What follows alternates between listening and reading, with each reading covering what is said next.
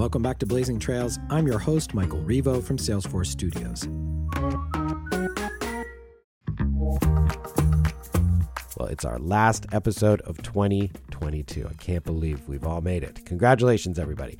And as we head into the holidays, I know lots of us are thinking about New Year's resolutions focusing on health. It could be eating better or exercising more, but how many of us are thinking about ways that you can exercise your mind? Well, today we have Dr. Sanjay Gupta, the Emmy Award-winning neurosurgeon and CNN medical correspondent, in conversation with our Chief Medical Officer here at Salesforce, Dr. Geeta Nair. That's Dr. G to her friends and all of us here on this podcast. So they're going to tell us about how we can strengthen our brains. And the conversation originally aired on Be Well Together, our sister podcast, which features well-being experts, and that's spelled B-W-E-L-L together.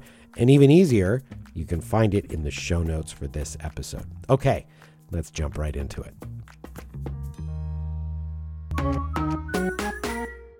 Hi, everyone. Welcome back to Be Well Together. I'm Dr. Geeta Nair, the Chief Medical Officer here at Salesforce. I go by Dr. G. And I'm going to talk to you today about brain health. A lot of us know about heart health. We think about our sugar intake, our carbs, how much we exercise. But how many of us really think about our brain health? How to optimize our brain function, resiliency, how to get through life's challenges. Well, today's guest is going to inspire us and talk to us about tips we need to know to take care of our brain. You may already know him as Dr. Sanjay Gupta, the Emmy Award-winning neurosurgeon and Chief Medical Correspondent of CNN. He navigated many of us through the pandemic with his credible information, his ability to really simplify healthcare and make us smart about our health, which is what we're going to do today as we think about the brain. Dr. Gupta, welcome. Thanks so much. Great to be with you, Dr. G. Thanks for joining us. So you wrote Keep Sharp, which was a fantastic read. Thank you for that. I'd love to talk to you about just your journey in medicine. You've obviously dedicated your entire career to the brain. A lot of us know a lot more about the heart. Did you tell us a little bit about that? Did you always want to be a brain surgeon? Did you just have this fascination when you were like 3 years old about the brain, or how did it start? No, I think in some ways my journey was a little bit unconventional. I had a lot of my colleagues who knew they wanted to be brain surgeons, from a very young age, like you said, or even had parents who had done that. I first of all had nobody in my family was a doctor, so I didn't even have that exposure necessarily. I think I got interested in medicine a lot when my grandfather, my mom's dad, was in the hospital, and we're very close, and we spent a lot of time together. So I'd go there after school in the hospital and pester the doctors with all sorts of questions, I think. And I think it was the first time I thought about medicine as a career. But even then, when I was starting med school, I thought I was going to go into pediatrics because I just was really, I love kids. And I thought that would be such a wonderful, blend to do medicine and kids medicine specifically. I did a neurosurgery rotation when I was in medical school, and kind of fell in love with the brain. I just fell in love with the intricacy of it. I did love the mechanics of operating, just the procedural part of it, but it all sort of came together. I don't think anyone knows for sure, even at the time they're applying, but it felt like the best choice for me, and that's held up.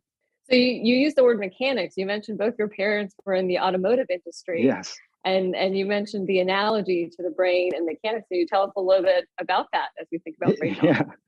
Well, it's funny, being the son of two engineers, everything in the body, was immediately put into engineering terms by my parents when we'd have these discussions.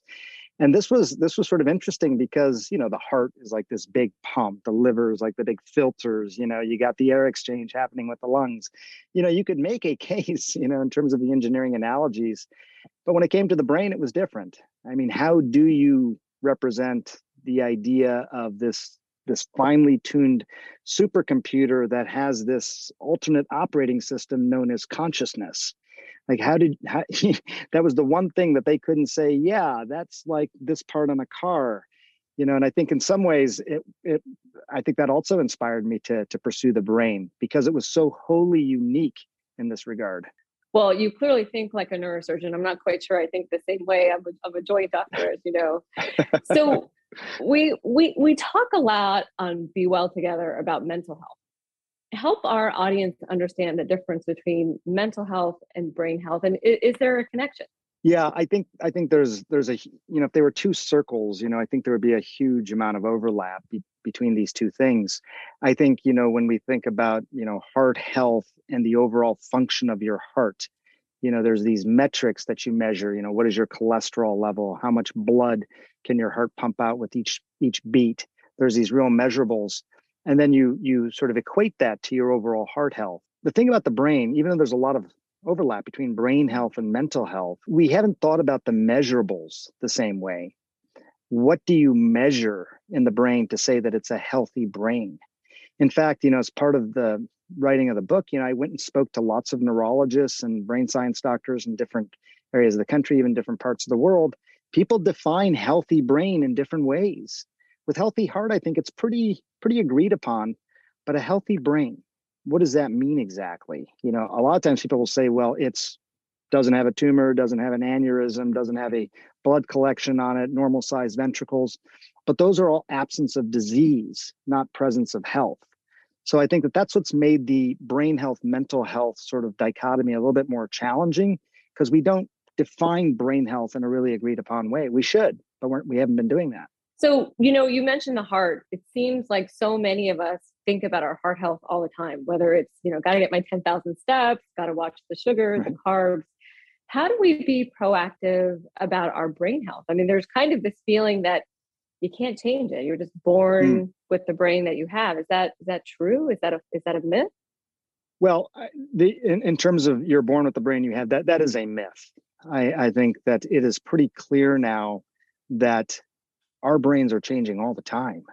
I was trying to explain this to one of my teenage girls the other day. I don't know if you saw this documentary series called Earth at Night, but basically it's these guys with these low ambient light cameras, and they're capturing wildlife at night, and they're seeing things they've never seen before, because we've never been able to see wildlife at night the way these guys do it. So they're seeing, really aggressive predators being really playful with their cubs, and they're seeing, animals they've never seen before, rarely seen. I think it's like that with the brain. We have only looked at the brain when it has been traumatized, when it's infiltrated with tumor. We haven't really looked at the healthy brain. When we look at the healthy brain now with all these remarkable imaging techniques, we see that the brain is constantly renourishing itself, changing and drawing new connections. It's wild to watch how constantly the brain is changing. So no, we're not born with a certain brain and never changes and is static throughout our lives. It constantly changes. It's changed in the time that I said that sentence. So it's, that, and I think that's really inspiring. I think in terms of the heart health versus brain health, that first part of your question, Geeta, I think this really does come down to the measurables, because we have defined these metrics in cardiac health, blood pressure, heart rate, cholesterol, things like that. It becomes easier for people to wrap their head around the idea that, okay, I'll control those things. I have something to follow and to track. Again, with brain health, what is it? I mean, we know that a healthy brain is probably a happy brain. And I'm not saying that euphemistically, but you kind of know when you're in good brain health.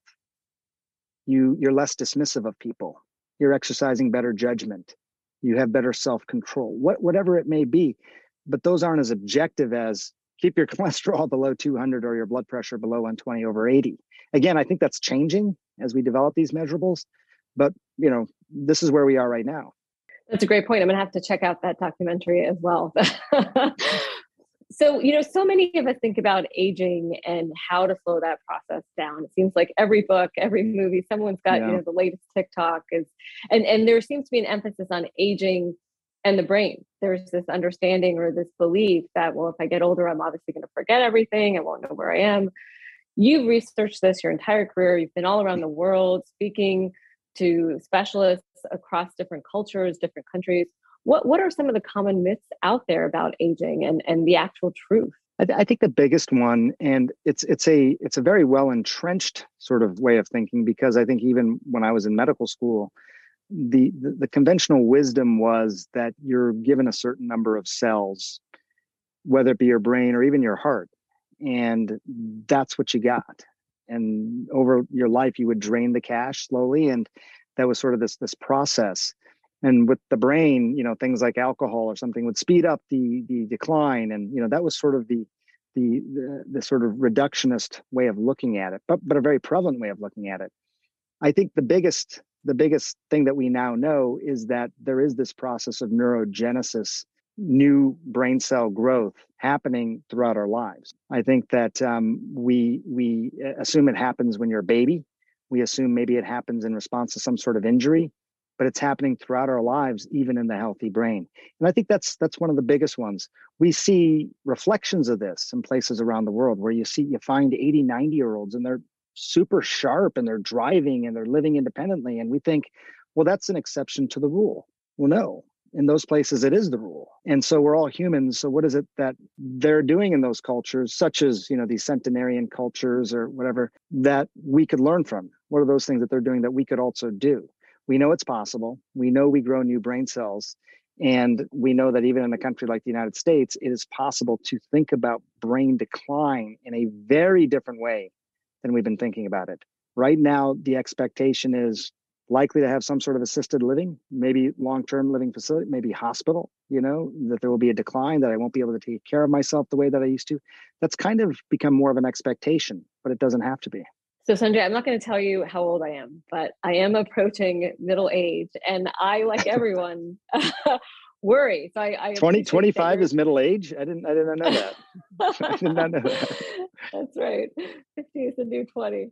No, but you're giving us a lot of hope and a lot to look forward to. But I have to tell you, I forget stuff. I can never find my car keys. I was reading your book and I was like, where'd my book go? And my daughter, it's right there. It's right in front of you, Mom. So, is memory loss inevitable? Is that just something that happens with aging? Is that something we accept? Or, do I need to start getting some help around the house? What is your advice? No, I say this in the most helpful way possible, but this idea of actually measuring something like that. Okay, so someone like you, I would dare say that if we were actually to put you through objective memory tests, not only would you score well, you'd probably score off the charts. Okay, so the idea again of having this measurable would suggest that you have very good memory. So then it becomes a question: why are you, not able to find your car keys? Which I do the same thing, by the way. And almost always. And again, this is hopefully the helpful part is that when you talk to these memory researchers, it's almost always about how much attention you're placing at the time you conduct some sort of act. In this case, putting down your car keys. People think of this as forgetting, right? I forgot where I put my car keys. The reality is that you never remembered because you didn't actually put that into your memory banks at the time you did it. Put the car keys down on the table. I see the car keys. I see them on the table. Now I go to think, now it's in your memory banks. But if you do these things mindlessly, it's not that you're forgetting. It's that you're really not ever remembering. And I know that may sound like a simple point, but especially at your age, and really up until 70s, 80s, almost unless there's some sort of true disease happening, it's almost always inattention or lack of attention or inadequate attention that is leading to those sorts of problems. Plus, you're busy. You understandably are distracted. You're hearing Sonia, you shout out for you at the same time you're putting the car keys down. That's taken 99% of your attention all of a sudden. So you get it. Yeah, you get it. You get my life, Sanjay. I get your life, but it's not a pathology of the brain, and I don't think it's preordained that we lose our memory. I talked to this guy, Geetha, who's 93 years old, stockbroker, working in this firm. They keep him around because he's such a whiz with numbers, and he was doing 4-digit, multiplication and division, with me just in his head, and he was recalling all these like lines and books that he had read. He just was constantly using his brain. I think as we get older, especially retire in this country, you start to use it less. And to the extent that the brain is like a muscle, if you're not using it, you do tend to lose it over time. That's not happening to you. Yours is a different issue of having a lot of things that are competing for your attention. Sanjay, well, I think we have our next episode of Be Well. We're clearly going to do the memory test, and we're going to both look for our car keys and see what happens with our children yelling at us. I think it could be an interesting episode. I think so. So, how much of this, though, is genetics? Whenever we do something great, our mom tends to say, well, that's all my genes when we do something not so great. She points at my dad and says, yeah, that's that half. So how much is genetics? How much can we really not change? First of all, your mom sounds hilarious. That's so funny. It's really all me. I don't want to take all the credit here, but good genes. So funny. You're definitely getting a sense. You're getting a sense of your family. I'm getting 3 generations of your family. I'm getting it. What I would say, it's interesting, if you take something specific like Alzheimer's disease, I think if you have genes such as, in this case, people who pay attention to this may recognize the EPO gene as something that you can get tested for. If you have two copies of the EPO4 gene, you are at a probably 8 to 12 times higher risk of developing Alzheimer's. So I think in a situation where you clearly have, genetic risk factors, clearly, then I think it's of some utility. But almost for everything else, the genetics plays a very little role. In fact, you would probably be well within your right to say lifestyle factors for just about everybody else. And I'm talking 90% plus of the population, it is lifestyle factors. And even with the genetic abnormalities, if I say 8 to 10 times more likely, well, if your chance of developing this is 0.1%, now I'm saying it may be up to 1%, right? It's not like saying, oh my gosh, you are now preordained to get this disease. It's not what genetic testing can tell you. It can tell you your increased risk as compared to the general population. But I think it's always a useful exercise for people to look at not just relative risk, but absolute risk. 10 times higher relative risk, that sounds a lot. 0.1 to 1, still a lot, but that's 99 times out of 100, I'm still not going to develop the disease. So, I mean, very similar to what we do with other diseases, really. Yes, totally. I mean, the where we are right now, I think, and it'll get more precise, but it's never going to be sort of a fortune teller, which is what I think people often look to genetic testing to be. Science is not about proof. Science is about likelihood given the evidence. And I think one of the places where you see that the most is in the scenario that you're describing, genetic testing for some sort of ailment like Alzheimer's. So, speaking of Alzheimer's, we now know, right, that symptoms tend to start 20, 30 years before you actually have the disease. And everyone's biggest fear is losing their independence, right? Cognitive decline leading to a loss of independence is, I think, what most people really fear. I know many of my patients, talk about this as well. Do you recommend a self-assessment specifically for cognitive decline so that an intervention can be made sooner? I'm a big fan of data. Yes, I think that self-assessments can be very useful if for no other reason to provide self-awareness. So if you are having something objective that is changing within your brain, yeah, sometimes these tests may pick it up before you do. That would be the value of it. Having said that, I think that, as docs, I think one of the things I'm sure you and I both learned in medical school is you want to order tests with a clear sort of question of what is the decision tree after I get the result of that test? Am I going to do something based on the result of this test that's different than what I'm already doing? Or is this just sort of a academic curiosity? I think you have to have a plan. If you're gonna cognitively self-assess, you should have some idea of what you're going to do with the results ahead of time. Maybe it's very specific, like nutritional changes or how you're moving, your movement, your exercise routines, whatever it may be. Or maybe it's more about brain rest or something like that. But whatever it is, take the test with some action, I would say, in mind. So, I really like the analogy you made in the book, likening the brain to a historic building that needs maintenance, foundation, a strong foundation, maybe because I went through a home renovation during COVID, which was very painful. That really spoke to me. But you talk about this cognitive reserve and how that can kind of thwart dementia or stave it off. Can you talk to us a little bit about that and how do you build up your cognitive reserve? Yeah, totally. I think this may have been the most interesting part for me, just, being able to talk to all these neuroscientists and get into this sort of nuanced idea of reserve and how they look at it. Because it's a term that's used a lot, cognitive resiliency, cognitive reserve. But, we're, I think, at the nascent stages of this, Geeta. So I think, even how people define these terms changes a bit. But one thing I'll say just quickly, in terms of the maintaining the structure, I use this analogy. I'd been traveling and I'd stayed in some really old hotel, I think, at the time that I was writing part of the book. And it was this beautiful, beautiful building, right? It was old. It was several hundred years old. And yet it was just so lovely. It was a place that people wanted to come and stay in. They admired it and all that.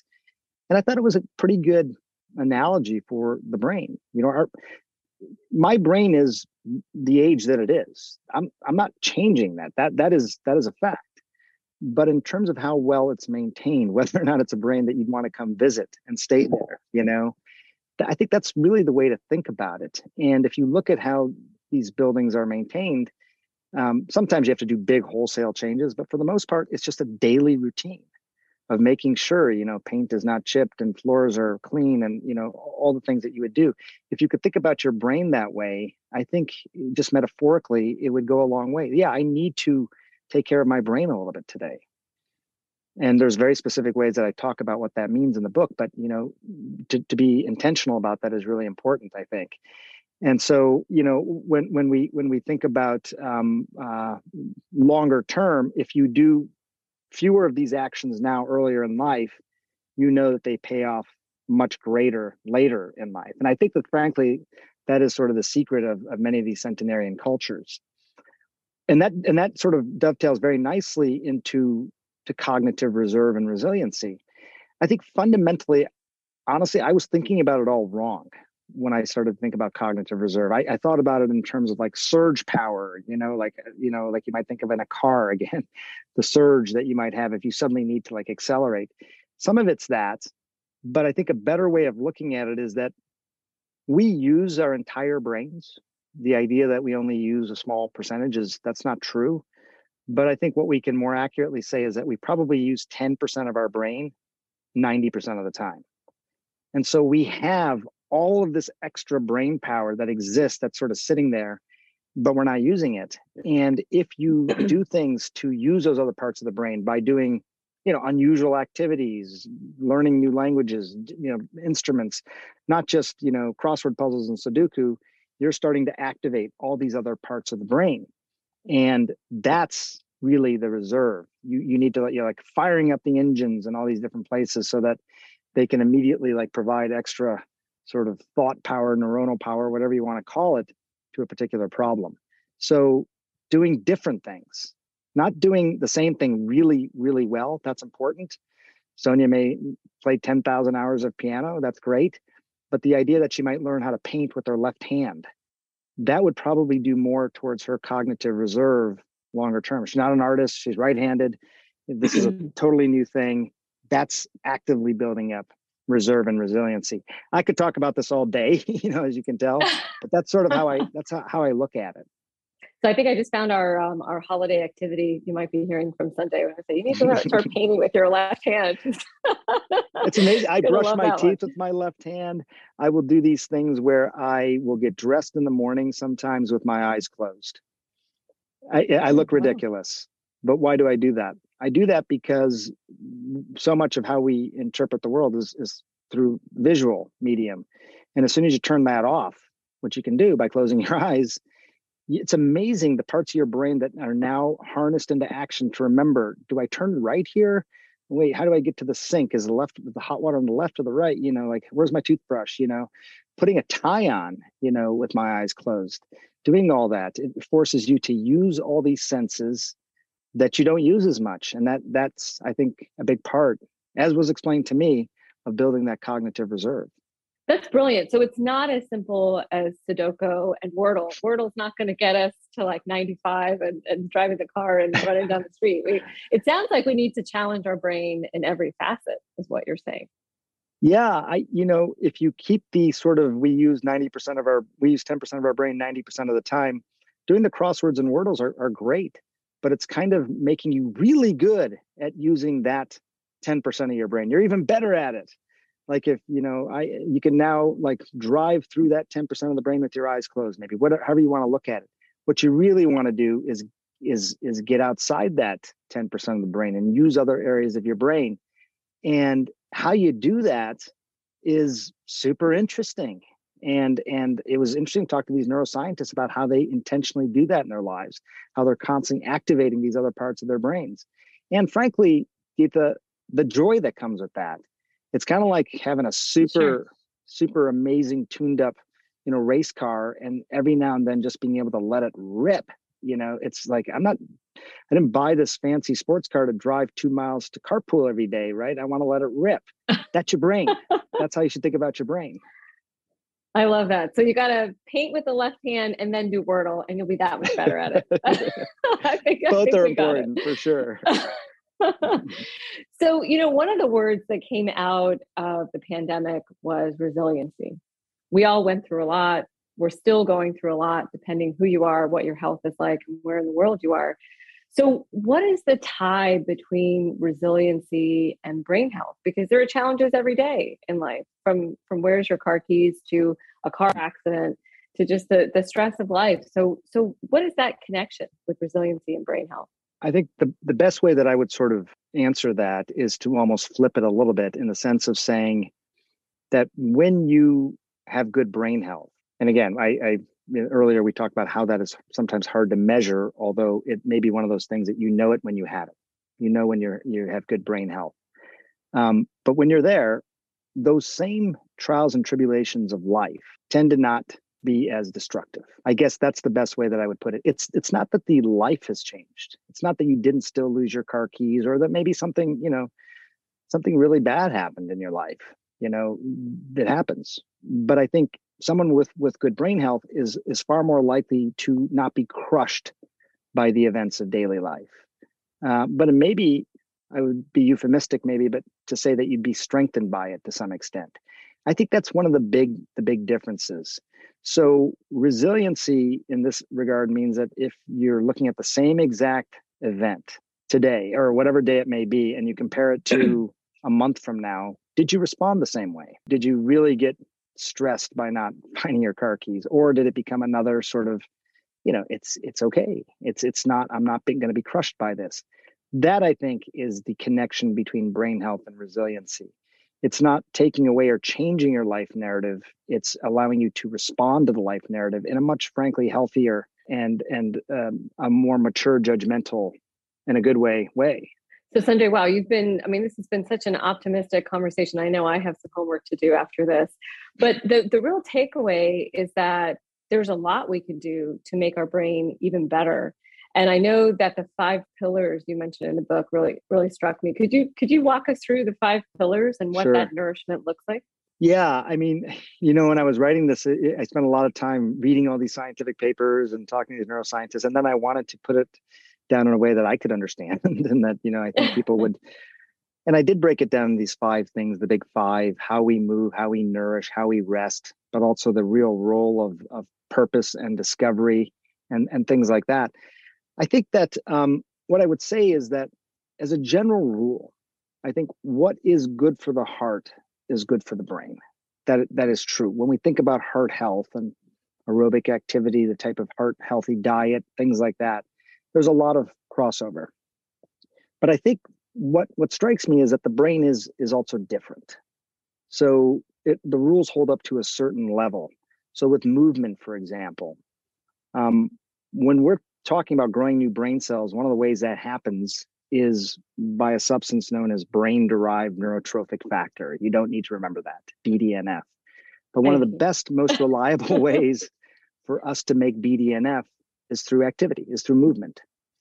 And we know that you'll make that. It's kind of like miracle grow for the brain. It's really healthy. So, but here's a little bit of a difference between heart health and brain health. With heart health, you might say, okay, going for runs and things like that, training for races, whatever it may be, really good for the heart, true. But when you do intense activity, you tend to make a lot of BDNF, but you also make a lot of cortisol, which is a stress hormone.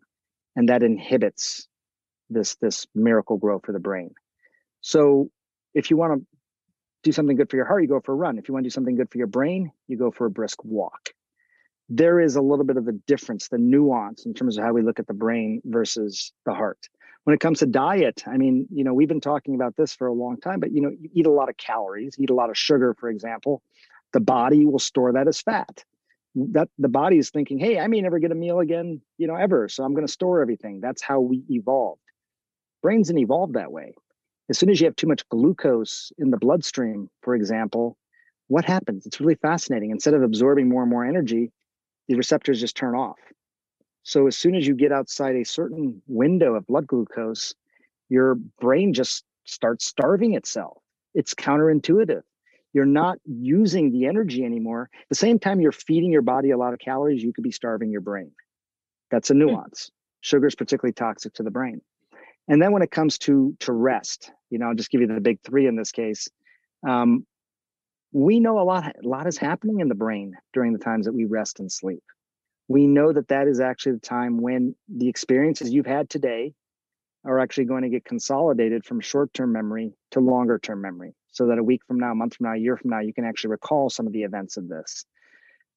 We also know that just like we're always clearing waste from our body, every time a cell divides in our body, a certain amount of waste is generated. It's constantly being cleared. That's happening in the brain as well. It's happening all the time, but it's far more likely to be happening when you're at rest or sleep. So, this starts to give you an idea of what is a brain healthy lifestyle like. Again, a lot of crossover with heart health, but those are some of the differences as well. That's fascinating. There's so much that we could go on about, but I know that we only have so much time. My last question to you is really about connection. So again, something we learned during the pandemic is the importance of connection. And as we think about the holidays, I mean, how do you maximize that connection, right? We have this newfound appreciation for connection now. So what is the way to maximize that, both for the connection, but also for that brain health part? How do you make it count? I got to, I'm so glad you asked this, because in some ways for me personally, this may have been one of the greater insights when thinking about the book, but also just in all these conversations I had while researching the book. And I will preface by saying it may be the least, there's not a lot of evidence around this, but it's so interesting. I want you to sort of hear it the way that I heard it. Connections is, as we know, measured in all sorts of different ways. Numbers of connections, quality of connections. And if you've heard anything, you've heard that it's the quality, not the number of connections, that matters. And I think that holds up. But I think what has been challenging for loneliness researchers is to understand what then qualifies as a quality relationship, a quality connection. And here's where it got super interesting, because, people would say, is this somebody you could call if you had some sort of crisis situation? Would they call you if they had some sort of crisis situation? All those are good. But what they found in some of this loneliness data, which, is what really intrigued me, was that when you are vulnerable as an individual to another individual, and that could take the form of asking for help, for example, or being vulnerable, sharing something about yourself that is vulnerable, that is a almost surefire way to develop a quality connection with somebody. And I found this so interesting. We tend to be not very vulnerable as human beings. We're especially less vulnerable at times when we think we may be getting judged. That could be around by our family at the holidays. It could be at the workplace, and maybe whatever. But if you truly allow yourself to be vulnerable, people are looking at Geetha and they're like, Geetha's got it all together, man. She's living that life, like what could she possibly need or want, and when you are when someone like you is vulnerable, it can lead to a profound connection. So I've covered tragic stories all over the world, wars, natural disasters. It wasn't what I expected to be doing, frankly, at this age, especially. But I got to tell you, Geetha, some of the closest, deepest connections I have made have been with people in some of the worst times of their lives. And these are relationships that are bound in cement. I'm not suggesting that you should be at the worst time of your life, but I'm saying allowing yourself to be vulnerable, asking for help, can go a long way towards those connections, and something to think about, during the holidays when you're with all these people you love. That's such terrific advice. Thank you so much for that, Sanjay. I think it humanizes it, right? It humanizes the connection. It's honest. Because it's right from, and to your point, from the outside, things might look a certain way. Everyone in my house knows that we do not have it together here. So I assure you that we just do our best. See, I feel a deeper connection with you just for you saying that. There you go. Well, listen, I cannot thank you enough. We will absolutely have to do this again when you write the next book and find out more. Thank you from one Dr. G to another for keeping us sharp, letting us know what we can do to not just maintain our brain health, but to actually grow and progress. And thank you to everyone who tuned in today to hear Dr. Sanjay Gupta. Remember to be happy, be healthy, and be well, everyone. Thank you. Well, that was Emmy Award-winning neurosurgeon and CNN medical correspondent, Dr. Sanjay Gupta, speaking with Dr. Geeta Nayyar, our Chief Medical Officer here at Salesforce. Well, if you want to hear more trailblazing interviews, subscribe to Blazing Trails wherever you listen to your podcasts, or subscribe to us on the Salesforce YouTube channel. And a huge end-of-year thank you to everybody who helps make Blazing Trails. It's produced by Rachel Levin, edited by Cynthia Chavez, with original music by Andrew Duncan. And that's a wrap for 2022. Thanks so much for joining, and we wish all of you a happy and healthy holiday season. I'm Michael Revo.